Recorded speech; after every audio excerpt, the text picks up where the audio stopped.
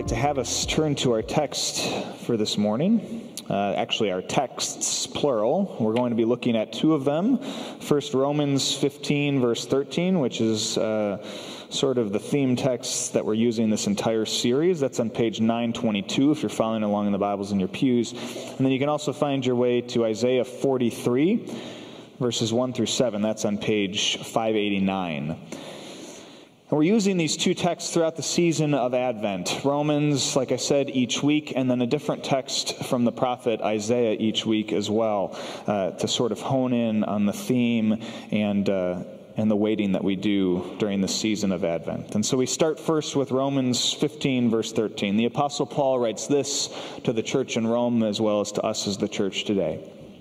He says, "May the God of hope fill you with all joy and peace as you trust in him, so that you may overflow with hope by the power of the Holy Spirit."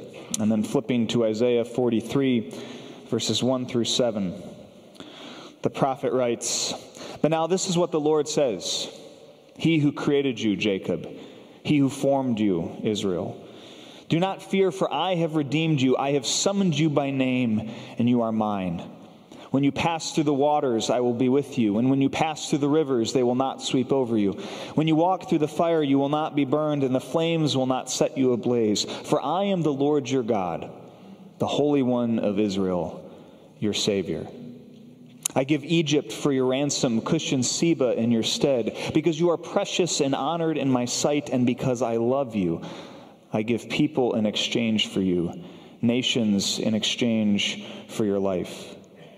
Do not be afraid, for I am with you. I will bring your children from the east and gather you from the west. I will say to the north, give them up, and to the south, do not hold them back. Bring my sons from afar and my daughters from the ends of the earth, all who are called by my name, whom I created for my glory, whom I formed and made." This is the word of the Lord. Thanks be to God. Sisters and brothers in Jesus Christ, like we said last week, the season of Advent is a season of waiting.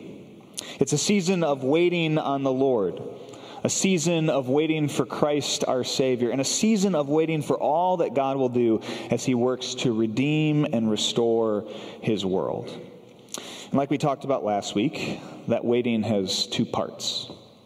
First, in Advent, we commemorate the waiting that God's people, the Israelites, did for centuries as they waited for God to send them a Savior. But as people of that Savior, Jesus Christ, as Christians today, our waiting during Advent is more than just commemorative.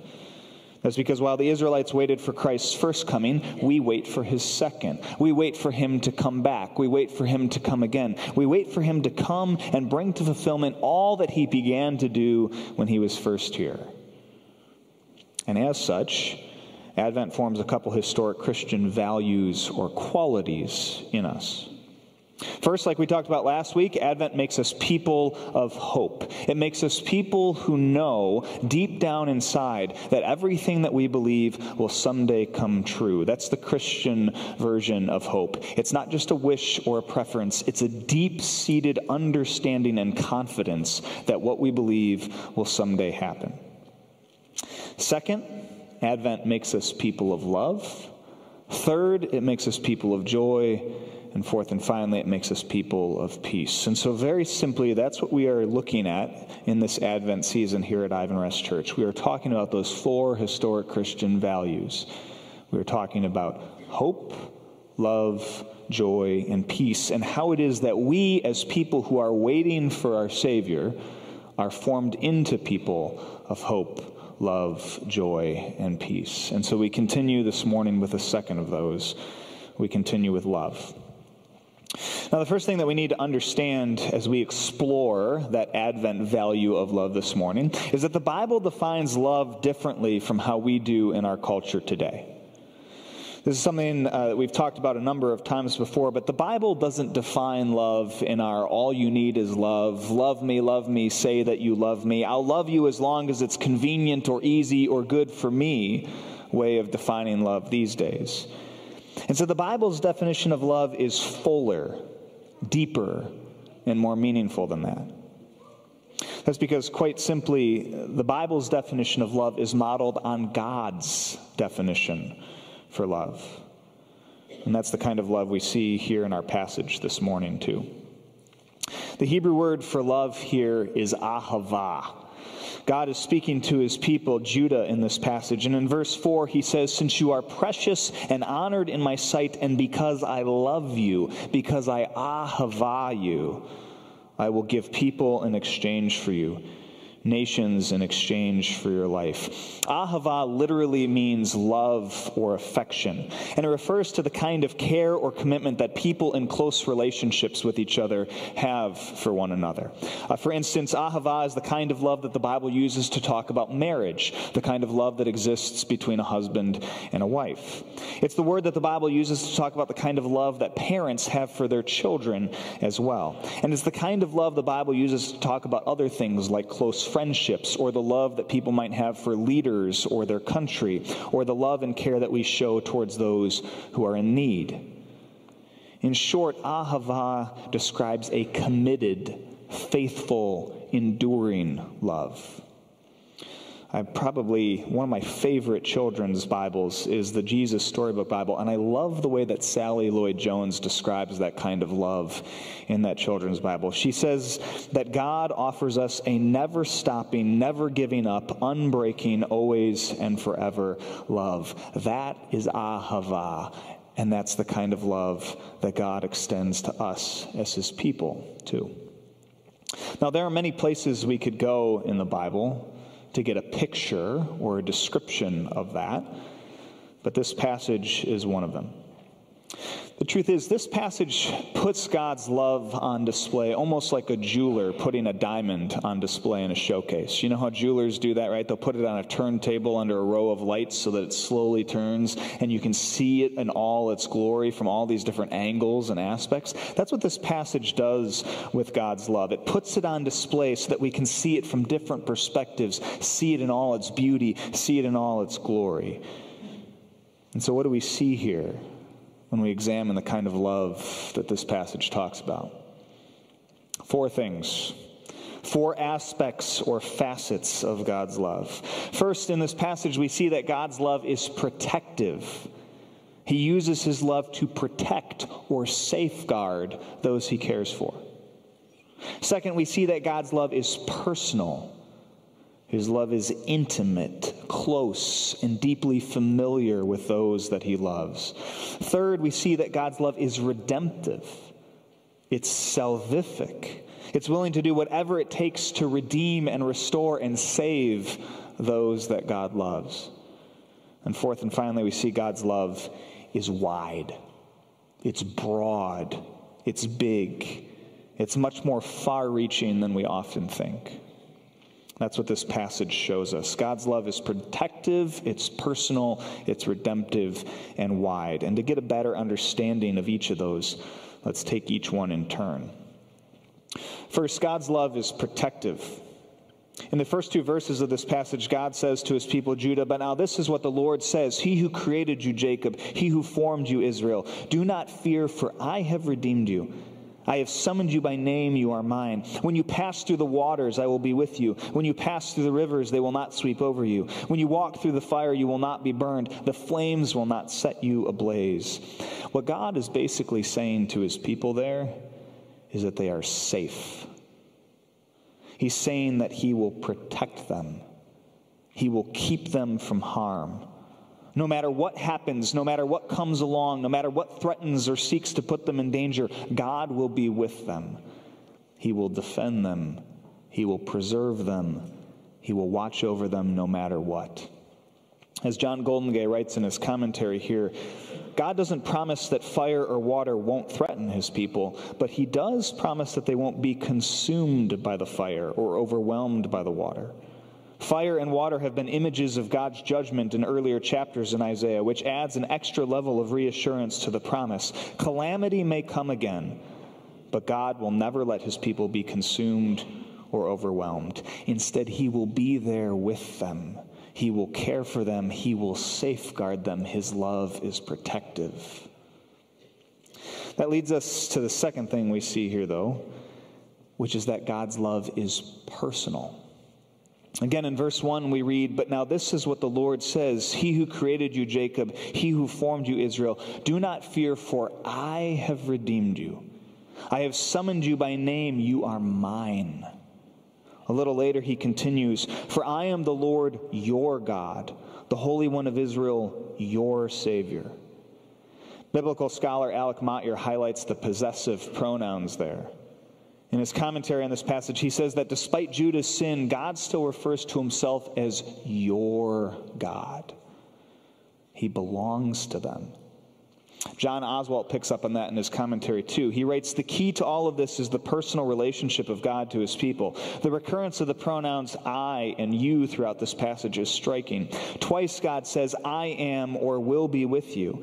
He identifies himself by relation to his people, calling himself the Lord your God, the Holy One of Israel, your Savior.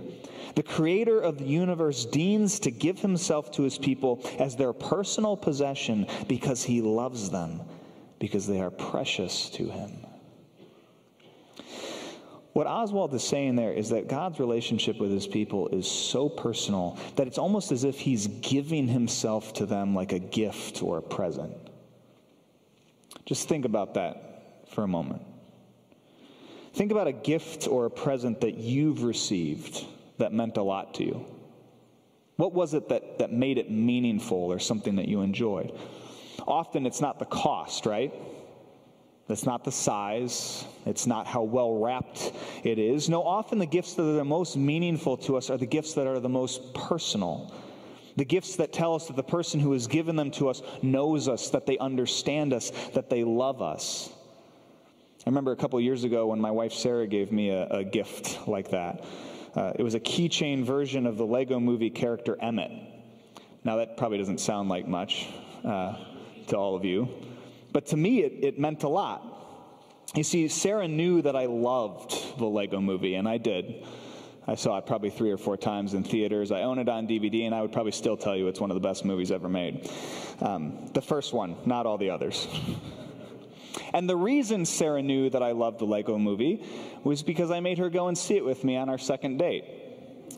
And then after every single joke, looked over at her with anticipation on my face to see if she was laughing as hard as I was, which she wasn't. And yet that still worked. She kept dating me. We got married. So she knew that I loved that movie.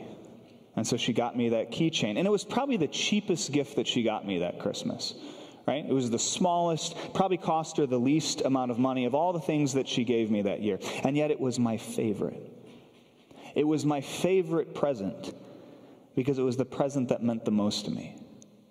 And it was the present that meant the most to me not because of its cost or its size or its wrapping or anything else, but because it told me that the person I loved knew me.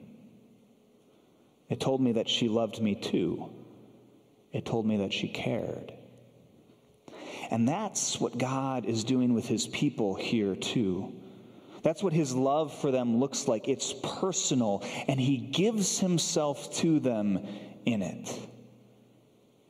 Oswalt reflects on this, and he says, "This is cause for wonder. Why would the one who is beyond the stars even pay any attention to rebel beings on this small planet?" And that is a great question. Why would the God of the universe pay attention to small creatures who he made who turned away from him? But Oswalt says he does. And although these particular people have broken their covenant with him time and again, he will keep his side of the bargain. In other words, despite their sin, God assures Judah that they are still his people. He is still their God, and he loves them with a particular, focused, personal love. And that brings us to the third aspect of God's love. His love is protective, it's personal, and it's also redemptive. In verse 1, God says, "Do not fear, for I have redeemed you. I have summoned you by name, and you are mine." And then twice in this passage, God talks about exchanging others for Judah. In verse 3, he says, "I give Egypt for your ransom, Cush and Seba in your stead." And then in verse 4, he says, "Since you are precious and honored in my sight, and because I love you, I will give people in exchange for you, nations in exchange for your life." Now, it's important to understand that by this point in the book, by the time we get to chapter 43, God is speaking to exiles here. Okay, like we talked about last week, the first half of Isaiah contains warnings and judgment for God's people, Israel and Judah. Meant to convict them of their sin and waywardness, the first half of Isaiah serves as a warning to call them to repentance so they can avoid the coming disaster. Unfortunately, though, Israel and Judah resisted that repentance. And rather than humble themselves before the Lord, they persisted in their idolatry and disobedience against him. And so as a result, God allowed them to be invaded and conquered and ultimately exiled from their land. That happened for Israel in 722 BCE when they were conquered and then scattered throughout the Assyrian Empire. And then Judah was conquered in 586 BCE and exiled to Babylon. And yet, God tells them here that he will ransom them. He will exchange nations for them. He will redeem them. Now that word, redeem, redemption, that's a word we're pretty familiar with as Christians, right? After all, that's one of the terms that we use to talk about our salvation. We say that we have been redeemed by Jesus Christ, that we have redemption in him, right? That's one of the ways that we describe our salvation. And yet, what does that word really mean? It actually wasn't originally a religious term. That's because originally redemption, was a legal term. It was reserved for the courtroom. To redeem someone meant that you were buying their freedom. Often used in the context of slavery or prison, redemption meant that someone had paid a price so that you could go free. One of the most famous examples of this, at least in our culture, is the scene in Victor Hugo's Les Miserables, right? Where the thief Jean Valjean gets caught stealing from a bishop his silver candlesticks, and then the bishop says, "No, I gave it to him." And then after the police leave, the bishop looks at Valjean and says, "With this silver I have purchased your soul for God." That's redemption. Buying someone's freedom at a cost to yourself. And so with that in mind, what does it mean that God has redeemed his people? It means that God has paid a price for them. It means that he has ransomed them. It means that he has made an exchange for them. It means, as God says here, that he has given others up so that he can have them. In other words, God tells his people that he has redeemed them in the literal sense of the word. That's what he's saying here. Despite their rebellion, their disobedience, their willful and wrongful sin against them, God has paid a price so that he can have his people back. As Oswalt puts it, what is God to do after the looting and plundering have become fact? The shift in tone from chapter 42 to 43 is breathtaking. What God will now do is grace. Interestingly, there is nothing the Judeans have to do in advance for this grace to become available to them. They do not have to repent or promise to change their ways. God simply declares that he has redeemed them. It is a completed fact. God's love is redemptive. And finally, it's also wide. At the end of this passage in verses 5 through 7, God says, "Do not be afraid, for I am with you. I will bring your children from the east and gather you from the west. I will say to the north, give them up, and to the south, do not hold them back. Bring my sons from afar and my daughters from the ends of the earth, everyone who is called by my name, whom I created for my glory, whom I formed and made." Now, in the context of this passage, God is specifically talking about the Jewish people here. He's saying that wherever they are, wherever they've wound up, wherever they've been scattered in their exile, he is going to bring them back. He is going to bring them home. He is going to gather them together and restore them to their land. And eventually, that came true. In 538 BCE, Cyrus, the Persian ruler, who by that time had taken over Babylon, did exactly that. He allowed the Jewish people to return to Jerusalem and their homeland. He allowed them to go back and rebuild their city and their towns and to reside there again. And so God fulfilled this promise. In his love, he reached across borders, across mountains and valleys, across rivers and wastelands to redeem his people and bring them back to him. That's how wide God's love is. And yet eventually, he went even bigger than that. You see, God's love would eventually expand beyond just Israel. It would eventually expand beyond just Judah, just God's Old Testament people. That's because, as pretty much every commentator I read on this passage points out, these last few verses here foreshadow an even bigger widening of God's love. That's because these verses foreshadow how God would eventually open the doors of his love beyond Israel and Judah to the rest of the world too. And just like fulfilling his promise to bring Israel and Judah home, that's exactly what he eventually did. That's because through his Son, Jesus Christ, God did broaden his love. He did expand it. He did make it deeper and wider and bigger. In fact, through Christ, God made his love available to all who might accept it. Jesus himself actually talks about that in John chapter 10. He says, "I am the good shepherd. I know my sheep, and my sheep know me, just as the Father knows me, and I know the Father. And I lay down my life for the sheep. I have other sheep, though, that are not of this sheep pen, and I must bring them also. They too will listen to my voice, and there shall be one flock and one shepherd." What Jesus is saying there is that through him, not just Israel, not just Judah, but all people have become recipients of God's love. All who accept Jesus Christ. And it's that same protective, personal, redemptive, and wide love that we see here in this passage. That's the love that God has given to us. And it's the love that we are called to give to others too. You see, and we've talked about this before, but the same way that God's love wasn't just for Israel and Judah in the Old Testament, his love isn't just for us as Christians today either. You see, God's love isn't something that we are supposed to, as Christians, receive and then just hold on to tightly. It's not something that he gives to us so that we can grasp it and grip it and keep it to ourselves. Instead, God offers his love to us so that we then can offer it to others. The image I've actually used for this before is of a container being sort of filled up, right? It's as if God is pouring his love into us, pouring his love into us, pouring his love into us, but not just to fill us up to the brim and then stop. He keeps going.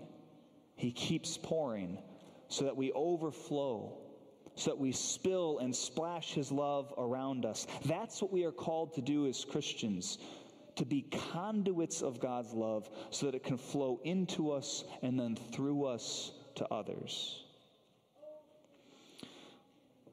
Unfortunately, we don't always do that as well as we would like, do we? For instance, and this is something I've been thinking about a lot recently, a few years ago there was a study about what non-believers, at least here in North America, think when they hear the word Christian. The first few things that come to mind. You want to know what their top 3 responses were? When non-Christians were asked what their perception was of Christians, what they think about when they hear about Christians, the top 3 answers that they gave were anti-homosexual, judgmental, and hypocritical. That's what we've become known for in our culture. Not our love, not our generosity, not our grace and mercy and kindness, but rather our judgment, our hypocrisy, and our opposition to homosexuality. Now, we can debate whether or not that's fair or accurate. I would say that to some extent it is, and to some extent it isn't. But either way, that's what we've become known for. And that should cause us to pause. It should cause us to pause and reflect. And it should cause us to pause and reflect and ask ourselves, is that what we want to be known for? Is that who we truly are? And if not, what are we going to do to change that? Are we indeed loving enough towards others, or do they just know us for what we are against? Are we gracious enough? Are we kind enough? In short, are we doing a good enough job of spreading and splashing and spilling the love that God has offered to us to others. Because we need to. Again, God's love is protective, it's personal, it's redemptive, and it's wide. And as his people, ours should be too. We ought to reflect the love that we have received. Which brings us to the gospel this morning. You know, God says kind of a funny thing in this passage. He tells his people, Judah, that he will exchange nations for them. That's how he says that he's going to bring about their work of redemption. He says he'll trade places like Egypt, Cush, and Seba for them so that he can ransom them back to himself. But eventually God would trade something else for his people. Eventually he would trade someone else. That's because rather than trading nations to redeem and ransom his people, eventually God would trade his son. That's what we believe, right? That's the reason we celebrate this time of year. That's what we anticipate in Advent. That's what we commemorate. God sent his son, Jesus Christ, to earth. He came here to live among us, to teach us, to show us what it looks like to live in relationship with his Father. Most importantly, he came to die for us and rise for us. And in that act of sacrifice, that exchange, he took away our sins, redeemed us for his Father, and made it possible for us to love and live in relationship with him again. That's what God's love looks like. It's protective, personal, redemptive, and wide. And by his grace, that's what our love looks like too. Thanks be to God. Amen. Will you pray with me?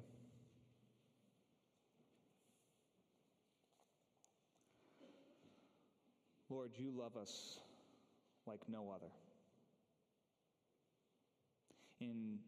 In the midst of, even, and in spite of our sin and rebellion against you, you love us. You love us with a love that protects, that is personal, that redeems, and that is wide and broad and big.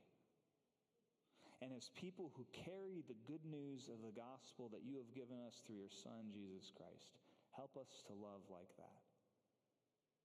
Help us to love others so that we can draw them into your love, so that you can transform them through your love as well, just as you have with us.